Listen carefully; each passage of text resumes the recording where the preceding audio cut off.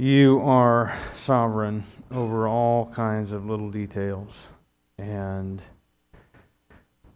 you knew well in advance where the Olympics would be, and that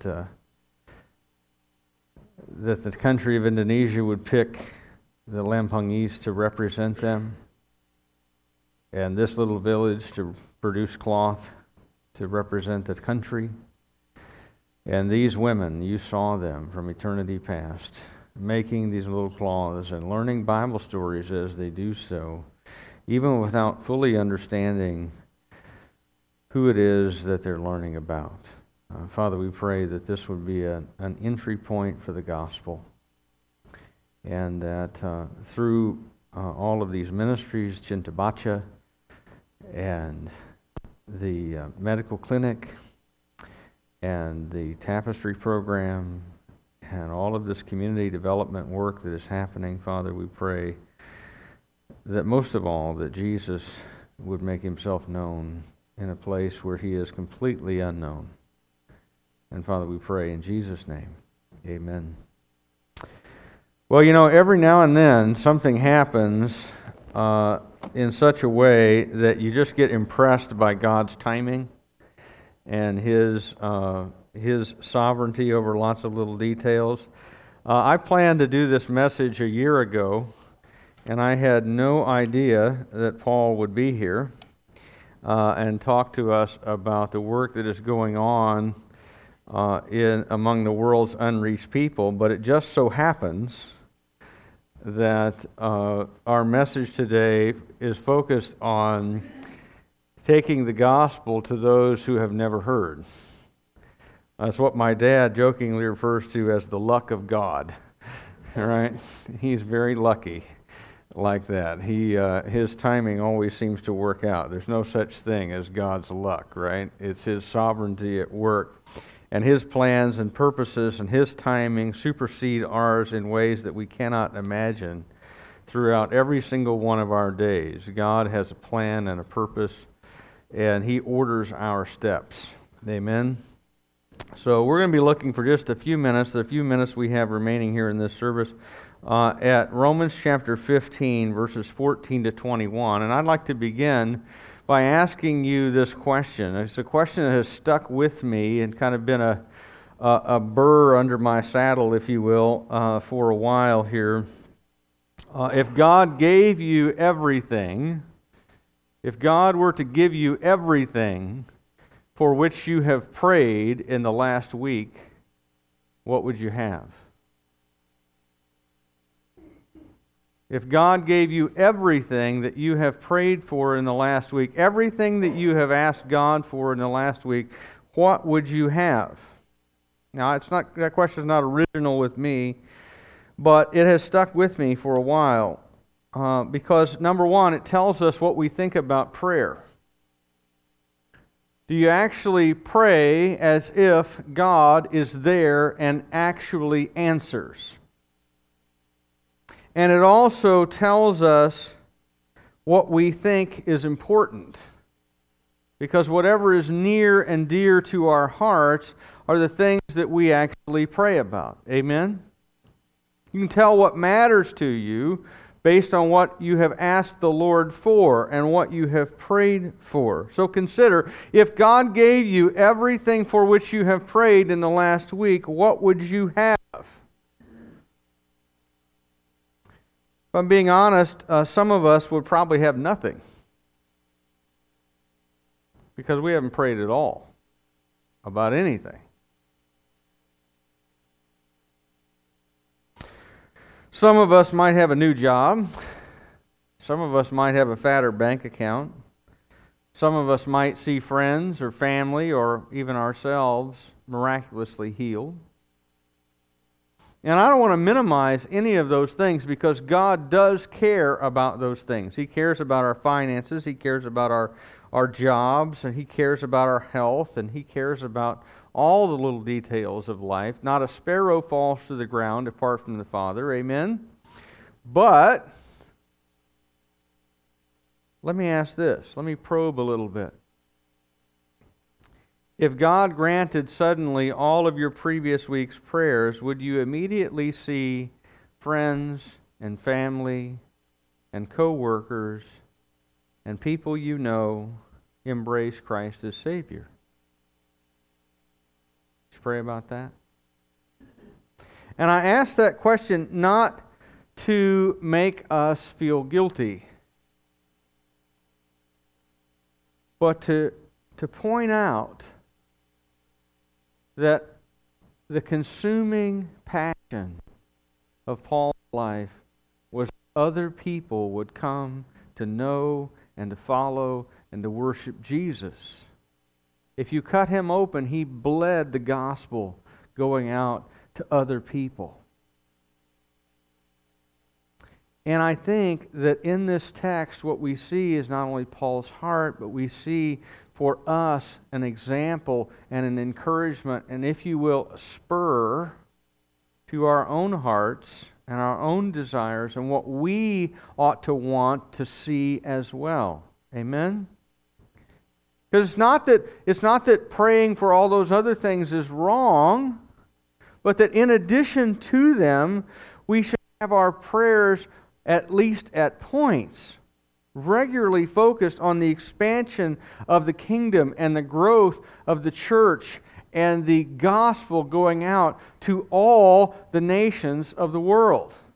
And by the way, the word nations in the Scripture is not the word for nation state, like we think of it, like France or Indonesia or Canada or the United States. It's the word ethne, from which we get our word ethnic.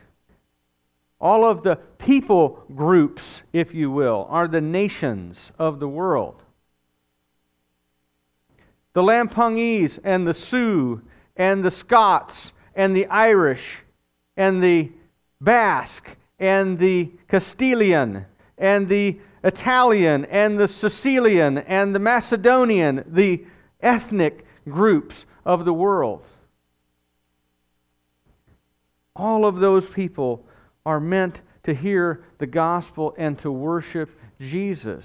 So have you prayed for those things? Are those things near and dear to your heart? They were near and dear to Paul's, and I want to show you this scripture and encourage us all to develop the heart of Paul for the nations, because it is God's heart as well.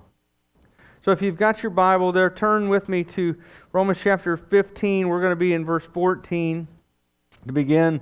I myself am satisfied about you, my brothers, that you yourselves are full of goodness, filled with all knowledge, and able to instruct one another. But in some points I have written to you very boldly by way of reminder, because of the grace given me by God to be a minister of Christ Jesus to the Gentiles in the priestly service of the gospel of God, so that the offering of the Gentiles may be acceptable, sanctified by the Holy Spirit.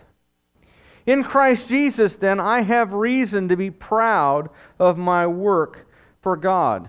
Now, Paul has just finished writing to us 14 and a half chapters about why we need the gospel and what the gospel is and how the gospel should shape our everyday life. If you want to know what Romans is about, it starts with why we need the gospel, and then it tells us what the gospel is, and then it tells us what the gospel does in our lives.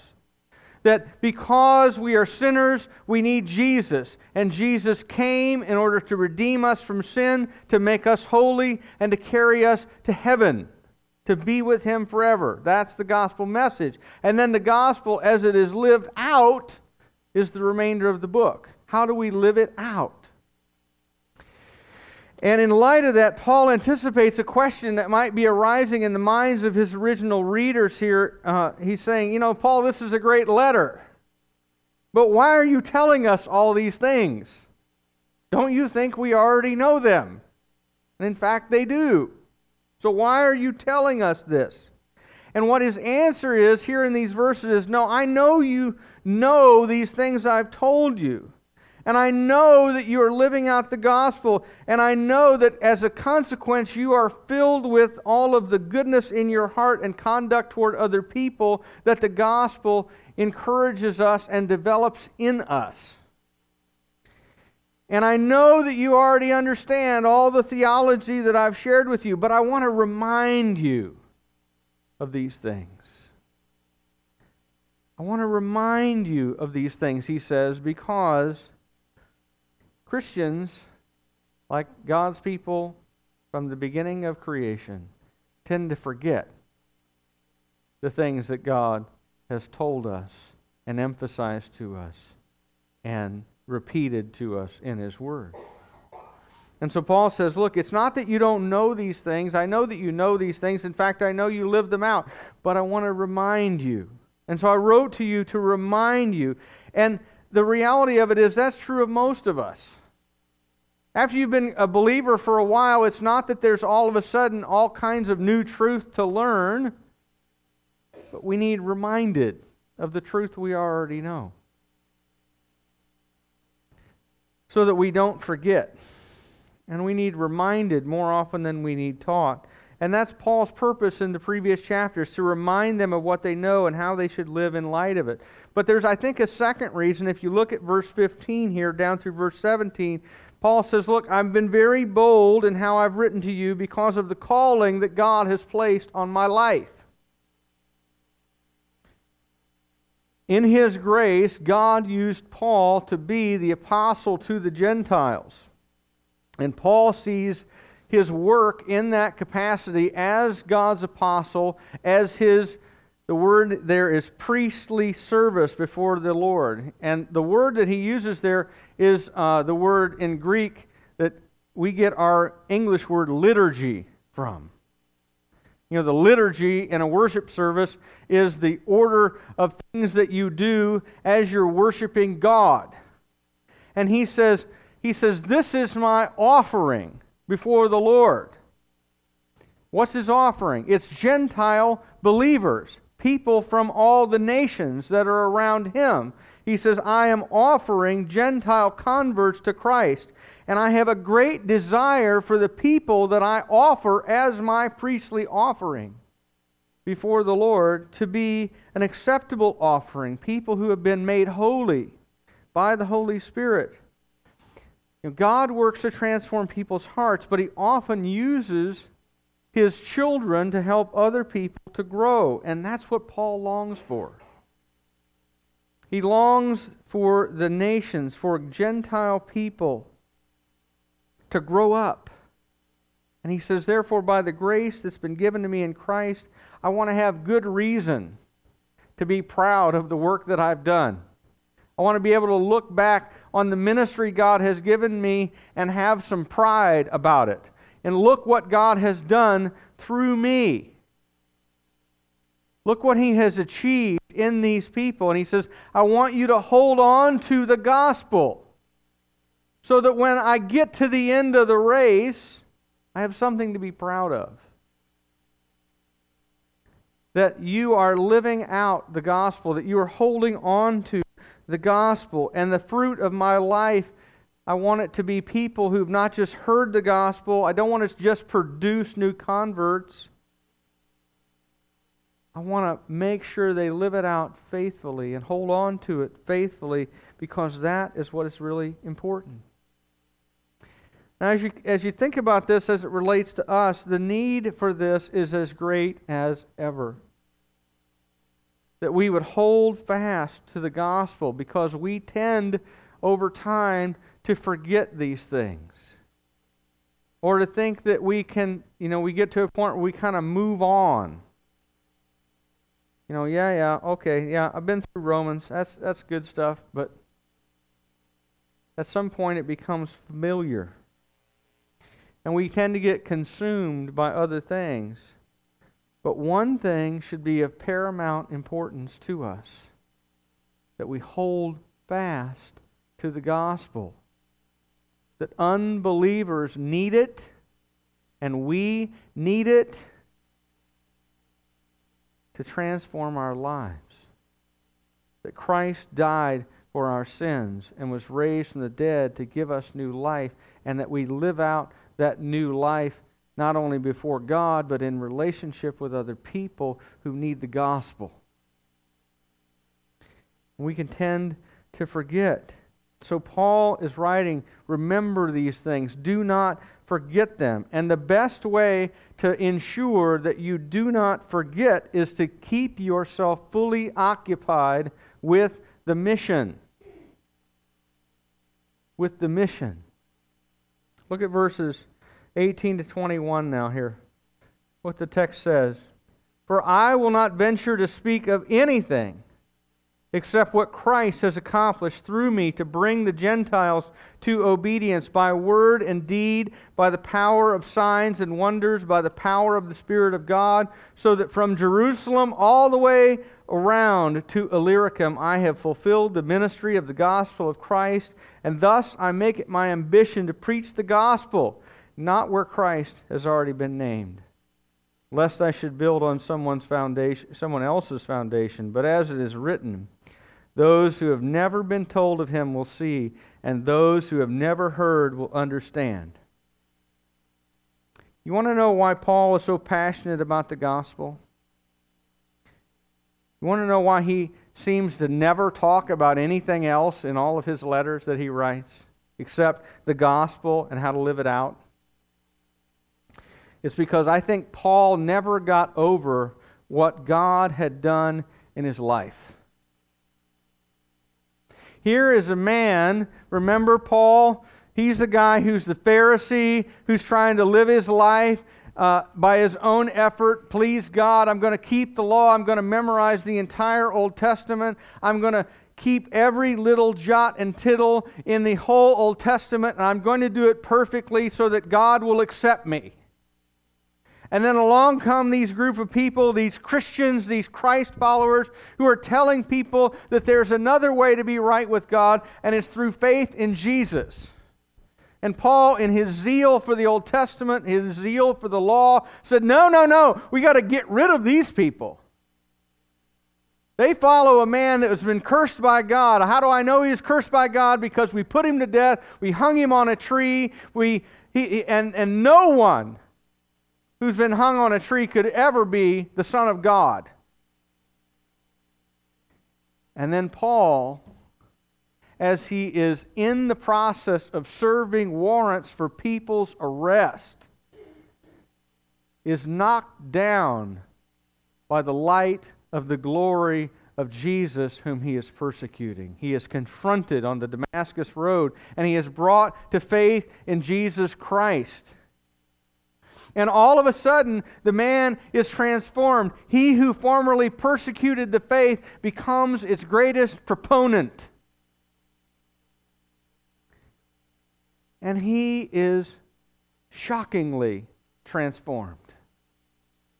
And he goes about preaching about Jesus the Messiah, Jesus the Son of God, who came to fulfill all that the Old Testament had written about Him, to die for sin, to be raised from the grave, to give new life to those who were rebels and strangers and alienated from God, and to make them His children, and to set us free from bondage and captivity to the law. How about that? And Paul never got over this.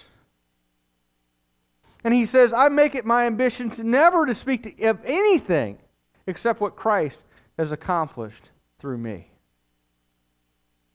He never got over it. He never matured beyond it. He says, I want to speak of what Christ has accomplished to me, that the Gentiles might be brought to obedience. And he says, and I'll do it by word and by deed. In other words, I'll do it with my mouth, and I'll show it with my life. I'll do it with signs and wonders. And he did. He did. Paul cast a demon out of a young girl.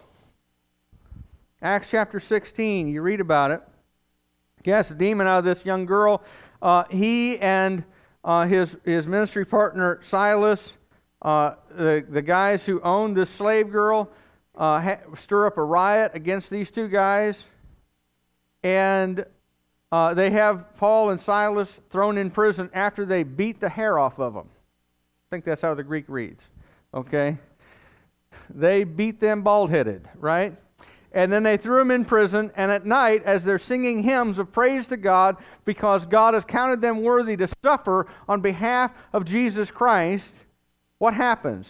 The walls of the prison start shaking. All of the gates of all of the cells fly open. Everybody's stocks fall off.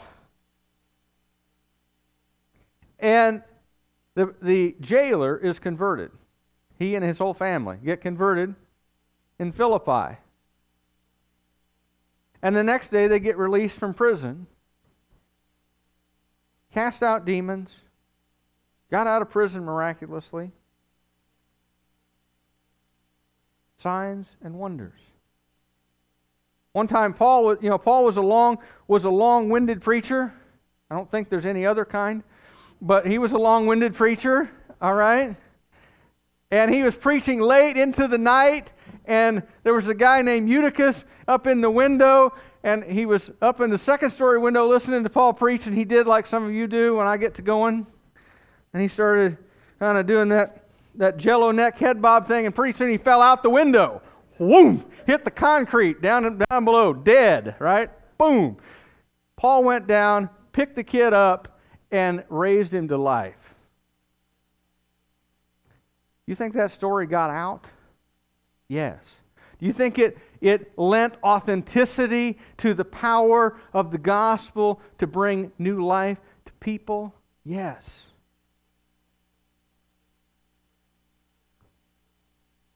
God used signs and wonders, and He still does today, to bring people to Christ. And He used Paul to carry the gospel all across the northern Mediterranean. He went from Jerusalem and he went west. He went up north into Turkey, planted churches all across Turkey, went into Greece, planted churches all the way across Greece, got all the way over to what's now the countries of Croatia and Slovenia and Montenegro and Bosnia and Albania. That's Illyrica. That area on the western part of the Balkan Peninsula across the Adriatic Sea from Italy. And he's headed over to Italy. The gospel's already gotten there ahead of him because of people he's converted along the way and founded a Roman church. And he says, we'll see this next week, he says, I'm going beyond you, I'm going next to Spain. He never got there. Got arrested, imprisoned, killed before he got to Spain, but the gospel got there eventually. And the gospel went from there up into the Gauls, the French. When Rome got invaded, it went out to the Ostrogoths and the Visigoths, some of y'all's ancestors. Okay. Got up into Britain, went across the ocean, went around the world, and is headed out now into these little bitty islands. Thousands of them. It's on its way back across Asia to Jerusalem.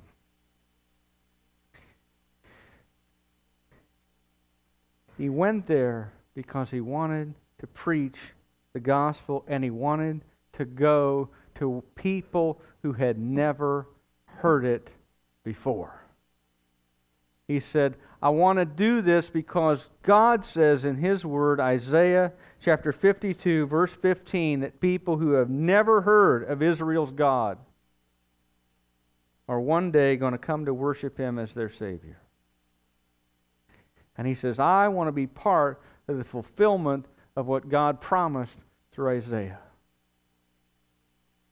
That as Stephen read to us from Psalm 67, that the nations would be glad because the gospel has come to them. Now, I began this message with a question.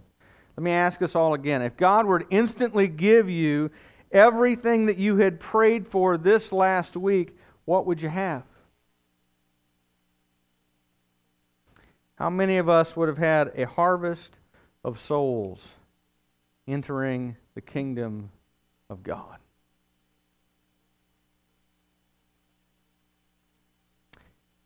How many of us would have reaped a harvest in places where Christ is unknown, where the church does not exist, and where the gospel has never been heard? Because guess what? God cares about those people too. Our brother Paul wrote to us about his passion for those places 2,000 years ago. And earlier today, our brother Paul came and spoke to us about his passion for those same kinds of places today.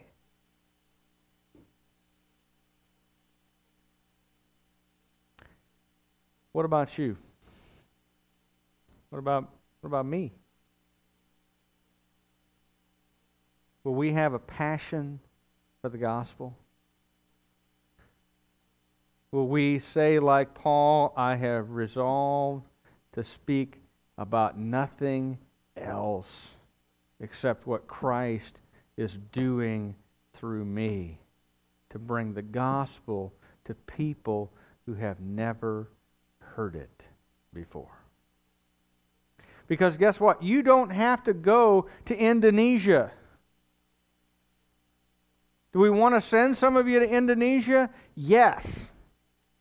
Would it be my prayer that God would raise up people out of this body of believers to go to the uttermost parts of the earth, supported by the money and prayers of the people here, that the gospel might be known, that the church might be built, and the kingdom of God expanded in places where it does not exist? Absolutely. But you don't have to do that. Because guess what? In the United States of America today, there are 200 million people who do not know Jesus today. And who will have a passion for them? And increasingly, people do not know the gospel, and they are our neighbors. They are our co-workers. They are members of our families who think that a Christian is somehow the Republican Party at prayer. That's what a Christian is in the minds of lots of people.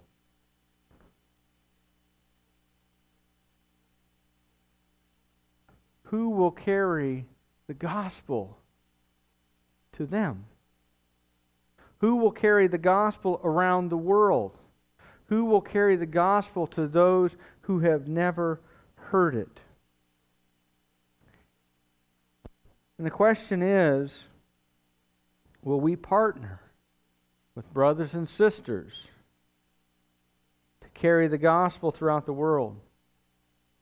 Will we hold fast to it here and make sure that Christ is preached and that He might be known and that the gospel might go to wherever He is not?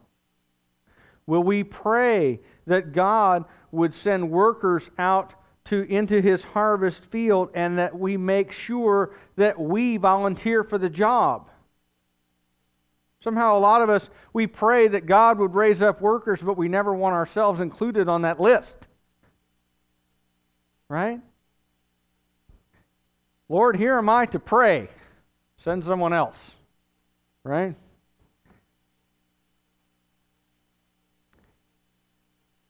Will we carry the gospel to all the nations? Because, brothers and sisters, that is the reason that when we baptize people here in this church, we do not hold them under until they quit bubbling. For a fact. Okay? It is the reason why God, when He saves you, leaves you here. That the mission might be carried out. And the mission is that the gospel would go to the ends of the earth, that people of all nations, all tribes, all tongues, all languages all people groups, every race, every kind of person, every socioeconomic group would know who Jesus is and come to new life in Him. That is the mission.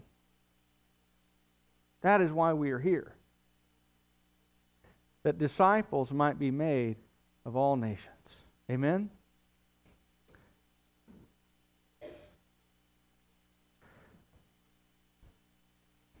I'll close with this. Great missionary C.T. Studd wrote a little poem. It's much longer than this. But the tagline at the end of each stanza ends this way: only one life, 'twill soon be past. Only what's done for Christ will last. Only one life, 'twill soon be past. Only what's done for Christ will last. Let's pray. Father, I pray that we would hold fast to the gospel and that we would faithfully carry it, transmit it, proclaim it to all of the nations. That every tribe and language, every people, every little ethnic group on every little island, every landmass would hear about Jesus Christ, the Son of God, who died on the cross for our sins and was raised from the dead to give us new life for eternity and to make us yours, your children who know you, who love you, who are received by you as sons and daughters. That the great love of God might be manifest in all of the world, and that we might together gather around the throne and give you praise forever and ever. And Father, we thank you for your love for us. We thank you for the mission that you have entrusted to us, and we pray that we would be faithful in it. And we pray in Jesus' name. Amen. Now, just one quick thing. If you are new to Chillicothe Bible Church, and by new, I mean if you've been here less than 6 months, okay, and you do not have plans for lunch, I would like to have plans for lunch with you. And I would like you to join me and my children. We're going to go down to Monocle's Pizza right down